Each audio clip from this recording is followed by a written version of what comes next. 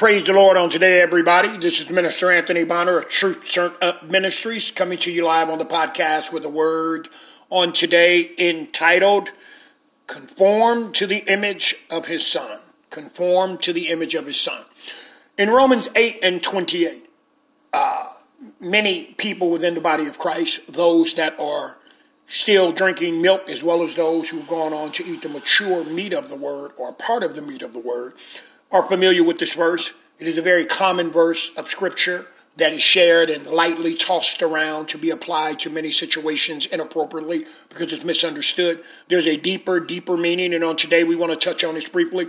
The reason why Jesus Christ came and the reason why he died for mankind, the reason why faith is extended to us, his great mercies, his great grace, everything. The reason why we've been labeled or equipped to be more than conquerors and overcomers.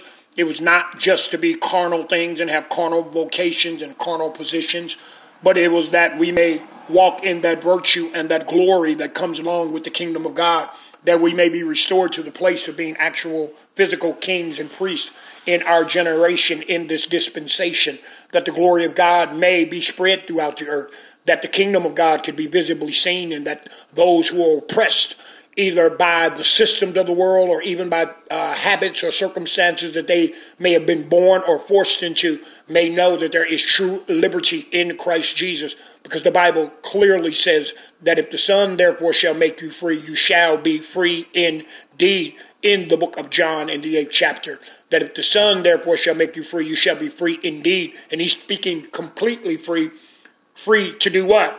To pursue your own will, your own desires, your own lustful flesh, those of the world? No. The will of God, the divine will of God, the divine purposes of God. In Romans 8:28 and 29, we'll look at those two verses which clearly say, and we know that all things work together for good to them that love God, to them which are called according to his purpose. So God calls me into the ministry. God calls me into a certain field, even a worldly field, for his purpose. Now, once I understand that, though I'm called into these fields, into this purpose, I'm still to submit to a divine transformation. I am not to be conformed to the world and the ways of the world, the attitudes of the world, the systems of the world. I'm not to do business as the world.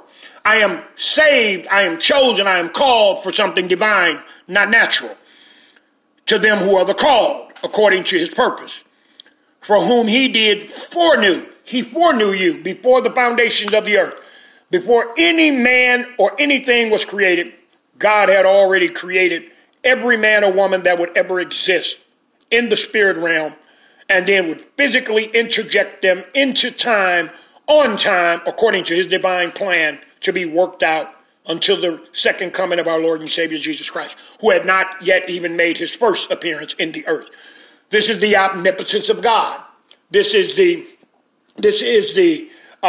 divine wisdom of God. He's the Alpha, he's the Omega, he's the beginning, he's the end. God can do anything, and he does all things according to his plan and according to his purpose. For whom he did foreknew, he also did predestinate to be conformed to the image of his Son, that he might be the firstborn among many brethren. Can I read that again? For whom he did foreknow, he also did predestinate, meaning predetermined, prearranged, preordained, pre-structured, pre-established, to be conformed to the image of his Son. Now, this confirmation would not be a confirmation that you're going to understand according to your K through PhD worldly education from other men. This conformity, this restructuring, this transformation, this renewing of the mind is going to all be a divine thing. So it's going to be so strange. It's going to be so uncomfortable. It's going to be so outside of the box, so outside of the norm, that none, if any, will ever understand it, agree with it, or confirm it in your circles. But when you read the word of God, when you study to show yourself approved, when you get rooted and grounded in the word of God, when you meditate on the word of God day and night, when it begins to be honey in your mouth, when your soul begins to cry out hallelujah at the good news of Jesus Christ, God will illuminate the witnesses in the Bible whose lives testify to the fact that you too are chosen for such a divine task, to walk a divine path, that you have been selected out of your generation, out of your family, out of those in your intimate environment to be conformed to the image of our Lord and Savior Jesus Christ for a divine purpose. The Bible takes it further. It says that he may be the firstborn among many brethren. This is your testimony as well. You will be the firstborn among many brethren, because your life will be an extension of the life of Jesus Christ, and you too will be a forerunner like Jesus Christ to go into the harvest, to go ye into the world, sharing the good news of the gospel of Jesus Christ, advancing the divine ordinances of our Lord and Savior Jesus Christ, helping others who hear the word, but they don't hear the Rhema word. They've not met a living witness, one who submitted to the call, that he may equip another to walk in the call. Because remember, every seed reproduces after its own kind. A carnal Christian cannot reproduce or impart into a spiritual one. I'm going to say that again. A carnal man or woman of God cannot impart into and empower a spiritual man or woman of God, because one is of the flesh and one is of the spirit. One is longing after the things of the world, the traditions of the world, the applause of the world, the toys of the world, while the other is seeking the provision, the acknowledgement, the acceptance, the power, the provision of heaven, of their heavenly Father, because they've been selected for such a task. I pray that this word on today, it's a short word, but it was just a nugget of a word to spark something in you to desire more, to demand more, to seek more, to be open to more. Because in order to receive this life, the life that you have must go, and it must go completely, not partially. That's what Jesus did. He died. Hallelujah. He was crucified according to the plan, the power of God, the wisdom of God. He was shut up in a tomb 3 days. Hallelujah. To be alone with his heavenly Father.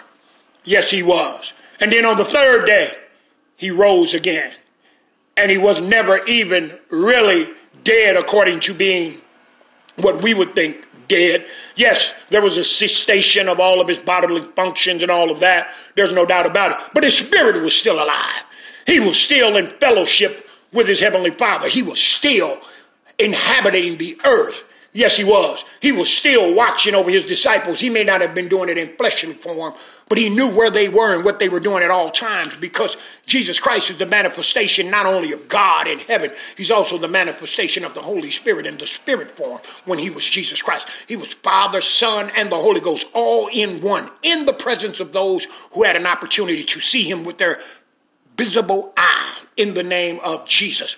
And that same God is doing the same thing and elevating like-minded people who will come into unity of the faith with him and become kingdom-minded, not Christian-minded, not culturally minded, hallelujah, not tradition-minded, but spiritually minded, that the supernatural works of our Lord and Savior Jesus Christ may once again freely do what it is they do in the earth, to turn that which is crooked back straight, yes, and to make that which is upside down right side up, and bring all those who've been ordained and who are hungry for this word back into the family. Welcome home in Jesus' name. Amen.